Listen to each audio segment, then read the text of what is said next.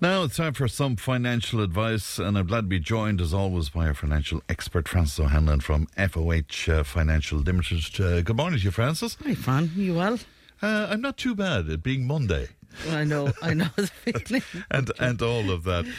Will you start by answering a question? Because one of our listeners emailed to ask, can I ask, my husband is self-employed, I'm on his books, can I apply for a carer to my parents? So I presume that's to be a carer to my so parents. I mean, when this person says I'm on his books, I presume they mean that they're working for their husband and that they're not working for more than 18 and a half hours per week, because that's the rule when it comes to applying for carers allowance. So yes, I would say possibly they would be entitled to this, but just remember it will be means tested.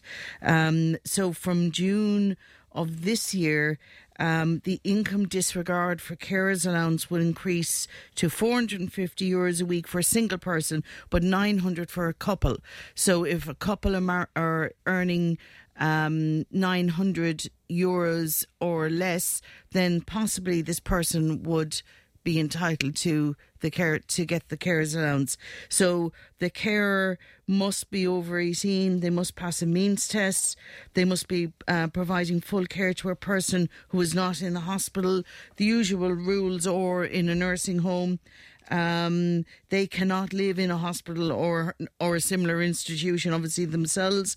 And the big thing is not be employed, self-employed, do voluntary work, training or education courses for more than 18 and a half hours per week. So I think therein lies the answer. So when they said that they're on the books, they're working for their husband, I presume they're not working for any more than 18 and a half hours. It comes down to a means test, and also, as well as the income consideration as to what they're earning between them, there's also cash income. So if they have capital income, as in if they've savings or whatever it be, the first 50,000 of any savings that they have is disregarded when it comes to the carers assessment.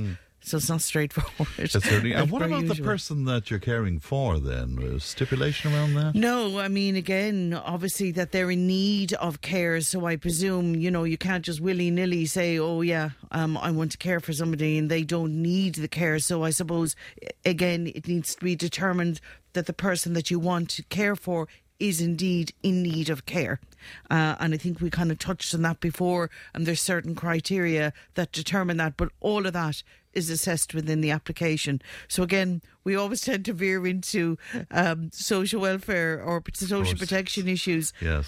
It's a fairly intricate area. So again, I'm not an expert in social welfare. I obviously have to know something about it within the game we're in, but I would say, look, Department of Social Protection are very good, they're very helpful, but the rules are the rules. Okay, that's one thing to be mindful of. Somebody else wondering, if I'm getting disability and I'm coming up to the old age pension, do I still have to apply, or will it switch automatically? This is something I think you dealt with. Yeah, and I would say, look, from my understanding, you will still need to apply because it's a different type of benefit.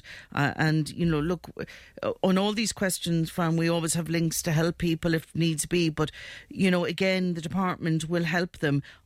It's my understanding that you should apply for the old age pension 3 months before you reach the age of 66. So, however, if you've paid social contributions in more than one country, then you need to give them 6 months before the age of 66. So I think just apply, or at least contact the Department of Social Protection, and they'll tell you whether you roll on automatically because your disability benefit into the state pension. But I don't think that's the case, because they're different benefits and they're assessed differently, especially when, that minefield and bog that we get into every now and then about how many stamps you have to have for the state pension. Sure. That all comes into play here. So how can it roll seamlessly? I would say you need to be careful. It was funny. I was speaking to somebody the other day, and they were working in the UK for a long time, came back, probably here since maybe mid-90s, kind of only went back to work in maybe around 2010, that time. and they just assumed they were entitled to the full state pension here. Wow. They had worked here in the 80s, and I was going, whoa, no. First thing you need to do here is get a handle on what stamps you've got. So I suppose what I'm saying is that's really important, and it feeds into every area of social welfare. All right, so there's nothing automatic about any of this. No. So what category is the once-off tax back on the mortgage interest, Francis? Okay, so this is the one that we've mentioned. Yeah. This is the temporary tax relief that came into play, was announced in the budget last year, where people that had mortgages below 80,000, sorry, I have to be careful here, below 500,000 and above 80,000 at the 31st of December 2022, they can apply for tax relief on the assumption that the interest, that they had an increase in repayments and an increase in interest in the year 2023. Okay, so really this is going to be for tracker and probably variable rate customers. Somebody who was fixed, it doesn't apply to them because their interest would be less, you'd assume, on a reducing balance in the year 2023. But for somebody who was tracker or variable, the expectation is, based on the increase in interest rates, that the interest that they paid in the year 2023 should have been greater than 2022. So therefore, they can now apply to get a relief on a temporary relief on this. And what do they need to apply for that? So what they're going to need, and we kind of covered this off before, I think the portal is now ready to take this through My Revenue, but again, don't be surprised if you go in and it's not. I would expect it will be, if not now, in the coming days. So you need your certificate of mortgage interest for 2022. You need your certificate of mortgage interest for 2023. And that's the one that's maybe going to delay people because they mightn't have that yet. And confirmation of your mortgage balance as of the 31st December 2022. So that's important based on the I suppose numbers that I gave you. Can't be more than 500,000, can't be less than 80,000 at the 31st of December. And by the way, it must be your family home. This is not on an investment property or whatever it be. So then you just go into My Revenue, be it that you're PAYE or whether you're self-employed, you go in through your relevant system and then you can upload those documents, okay, through Revenue's My Account or Ross, and then you can claim your tax relief from there. All right. Do you have a certain window in which to claim?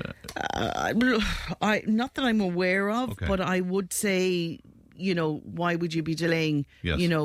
If you're considering, normally you've about 4 years to go back. Well, I just meant with the hold up of getting hold of the 2023 cert. I would say you'll be fine. I mean, it's not even if you don't get this until March under natural correspondence, I would say that's fine. In fact, normally you can go back 4 years. Now, I wouldn't encourage you to do that, to wait that long. But for somebody maybe who misses this and everything that's been said about it, it might be that they can possibly have that 4 year window to go back. But I would say do it now. But don't panic. Like, if you're not going to get your 23 cert until March or April, you still have loads of time, in my opinion, to apply. Will you ask, Francis, how long does it take to repair your credit rating? This is a famous hobby horse of yours, isn't it? Yeah, absolutely. 5 years. 5 years. Right. Sorry, I sound very, but it's... Even if it's something trivial or what we might see as being trivial. It's 5 years. It's 5 years, no matter funny, what. I only saw a trivial one, as I would consider it, last week. And here I am thinking, oh God, right, how are they going? I now have the concern we're not going to get this mortgage through because it was on a couple and one of them had a glitch on a credit card. So it's not a given. They tick all the other boxes, but now all of a sudden there's this credit card that had and I know it and I can see it. It's €1,270 because it was the old €1,000 credit limit, and they had it and he forgot about it and he only paid it subsequently, and because they'd actually moved and the correspondence was going to his mother's address. Blah blah blah. He cleared it the minute that he became aware of it or remembered it, I think is the truth. But the reality is it's there now for 5 years. And is there any appeal process there, no. Francis? Like if there's not, Fran. I mean, the reality is he took out a credit card, he applied for a limit, there's rule, terms and conditions in relation to how to use that credit card, and he didn't adhere to those. Okay, so the reality is this is a €1,270 balance. It wasn't even 1,270. I think it was €989. This could affect the mortgage Absolutely. decision. Wow. So again, back to the point, 5 years from the point of correction, by the way. So if you have a glitch in the year 2024, right, and you sorted in the year 2024, for one reason or another, you went 2 months in arrears in the year 2024, because stuff happens to people. Even after you correct it, that's going to show for 5 years. Okay, so say the loan, say you said, oh God, I forgot about that credit card. Let's go back to the credit card again. Do you know what? I can't handle that credit card. I'm clearing it. I'm closing it off. It's 5 years there from the point of closing or correction. Wow. And if you don't close or correct, then it's remains there. In that's the stranger one, because it kind of tracks on, so it's going to still be there in the window pane of 5 years. Okay, but the banks usually can only see other banks' information for 2 years on the CCR, on the credit check report, but there's also information that shows them a broader history for 5 years. But of course, if your credit card was with X bank and you're applying for a mortgage in 3 years' time with X bank, they still have your broader history on their database. It's a cautionary tale, Francis, isn't it? We're forever on about it, Fran, aren't we? 5 years, that's all I'd say. Another listener, I'm a carer for my son and we can't get the fuel allowance as my husband gets a small pension from the US. About the same amount as the state pension here. We live in fuel poverty because of it. Is there any way around this? Now, again, this is it's awful, isn't it? And I mean, again, just the first thing I said was, how old is her son? But I suppose that doesn't really matter. I'm just thinking if this person is a carer, would the son be entitled to the fuel allowance? Because it seems that the parents are not, the mother is not, and the rules are the rules, and they're tight and they're means tested. So look, I would say, they can't be in fuel poverty. And I mean, there's lots of people that are, Fran. That's the reality of it. So I think they need to speak to either their local county councillor or their TD and local TD, and they need to speak to the department maybe and explain their situation, or maybe speak to St Vincent de Paul, who may be able to help them as well. My God.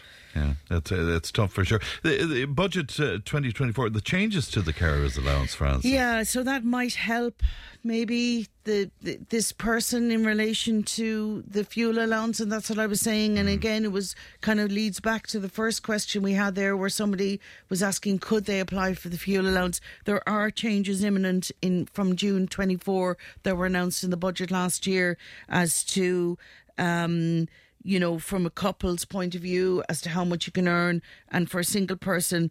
And to get the fuel allowance, again, it's the tight criteria. So you really need to speak to the department on this. And if you're still hitting a block wall in that can't get it and you need it, then you need to speak to your local county councillor, TD, or indeed somebody like the Society St Vincent de Paul. All right. Rates, crystal ball time for you. We have the crystal ball in front of you, Francis. Yes, thankfully. Can you make some predictions for us? Can I take this with me? Okay. Yes. So, look, there's a lot of talk about interest rates. And I think the big thing I want people to hear here is don't panic. You still have to make a decision on your... I'm calling it micro. It's not micro to you, it's macro. They're your own finances. So regardless of what's happening in the bigger world, inflation, geopolitical issues, you name it, waiting for the Fed to kind of twitch one way or the other, because they read everything and every word they utter is, the financial markets read into this. Yeah. You have to do what suits you, but there's very, very strong indications that interest rates are going to start coming down this year. They don't know when, but they're now kind of saying it's not a matter of if I was only just reading this morning. It's not a matter of if, it's when. So you need to hear that. And you need to hear that when you're making a decision in relation to your mortgage. So I'm particularly concerned about people that are on fixed rates, that are coming out and they're panicking, saying, oh my God, I have to fix again. And they're grabbing onto these rates that are probably fairly inflated. Okay, because remember, the banks are going out buying money when it comes to fixed rates. So, there would be one school of thought, and we've had this discussion many times, that variable rate to the true rates, obviously tracker was the ultimate rate. And I would say just don't panic. For those that are coming out of fixed rates, don't be jumping, oh my God, I have to fix again, and jumping in because you see a rate within what you're being offered by your own bank and thinking you have to take this. First of all, you have the option to look beyond that bank. But the other thing is, if you have the I suppose the headspace and the comfort in your head, because you have to be comfortable with what you're doing, maybe settle. Just wait a while, wait and see what happens with rates. Maybe stay variable. Because what I'm afraid of is global issues. I mean, there seems to be an escalation in war in the Middle East, absolutely. all of these kind of things. And, hearing rhetoric this morning about, let's not even say it, because, again, it was so loosely just thrown in there, about third world wars. Yeah. I know. To be honest, if that happens, Fran will be the one, nobody will be really worried about those issues. But again, these things are just thrown out there. People have to live and have to, survive financially and everything, and they need some direction. So who knows what's going to happen? It's all about inflation. Okay, so that's the reason that the central banks increased interest rates. That risk has receded. Okay, you would wonder what's going to happen, how the Red Sea situation is going to feed in to inflation and how it's going to feed into energy prices, and that could drive up inflation again. But they don't seem to be overly concerned about that. I think they're still pulling back because they don't want to start increasing interest rates and for inflation to take a turn, because they're going to have to go back on it again. I think they want to be very sure that the tide is definitely out before they start to decrease interest rates. But a lot of factors at play, though. A lot of factors, and it's grand to say don't panic, but it's so complex, Francis. You can understand why people will be. Yeah, absolutely, but they need to seek advice. Yeah. Right, you need to seek advice. You need to be aware of your own financial situation. You need to seek advice, and you need to make a decision or be assisted with a decision based on your own circumstance. We've always said that. Yeah, because you listed there some questions you need to ask yourself. Can I afford a further increase? Yeah, so let's look at worst case scenario here. If somebody's looking at a rate, and if rates go up again, how would you be fixed? So it's all well and good for the likes of me saying, you know what, rates are going to start coming down, stay variable. Next minute, rates go up again. How would you be able to manage? Yes. Right? Would you be able to cope with that? But Fran, an awful lot of people might find that their variable rate is below the fixed rate they're being offered anyway. So again, be careful. Is this a good time to be fixing? Is this, okay, it might be the best rate within my bank at the moment that I can get to fix, but is this a good rate? Is this a good time to be fixing? Well, let me ask you that. Well, I would say, is it a good time to be fixing? Just think about where we're at in the rate cycle. Yeah. We've just come through almost 18 months of increases. Yes. Okay, so I don't know if it's the right time to be fixing, because rates are up, right? Right. If you fix in now and rates drop, you're up in the air. And you're going to possibly pay a penalty to get out. So you have to think about the cost. So whilst I would say, can you afford it if rates go up? I would also say, can you afford to break out of that rate, right? The penalty, if it's fixed and rates start coming down. And you're thinking, God, I made a mistake here. I fixed in, it was too high. I can get a much better rate now. Can you afford the possible penalty you would face to come out of the fixed rate you fixed into? So again, it's about knowing I'm your just own. so delighted I've gone way past all of that. If people want to talk to you, Francis, or talk to your team, how can they do that? They can contact us through www.foh.ie or 052 61 29487. All right, always good to talk to you, Francis. Thanks very much Thanks, indeed. Fran. We'll take a break back in just a moment. Tip FM's Tip Today with Fran Curry. In association with Slattery's of Pecan, Tipperary's main Peugeot dealer. Slattery's Garage Pecan, the name you can trust for over 50 years in the Premier County. Slattery'sGarage.ie.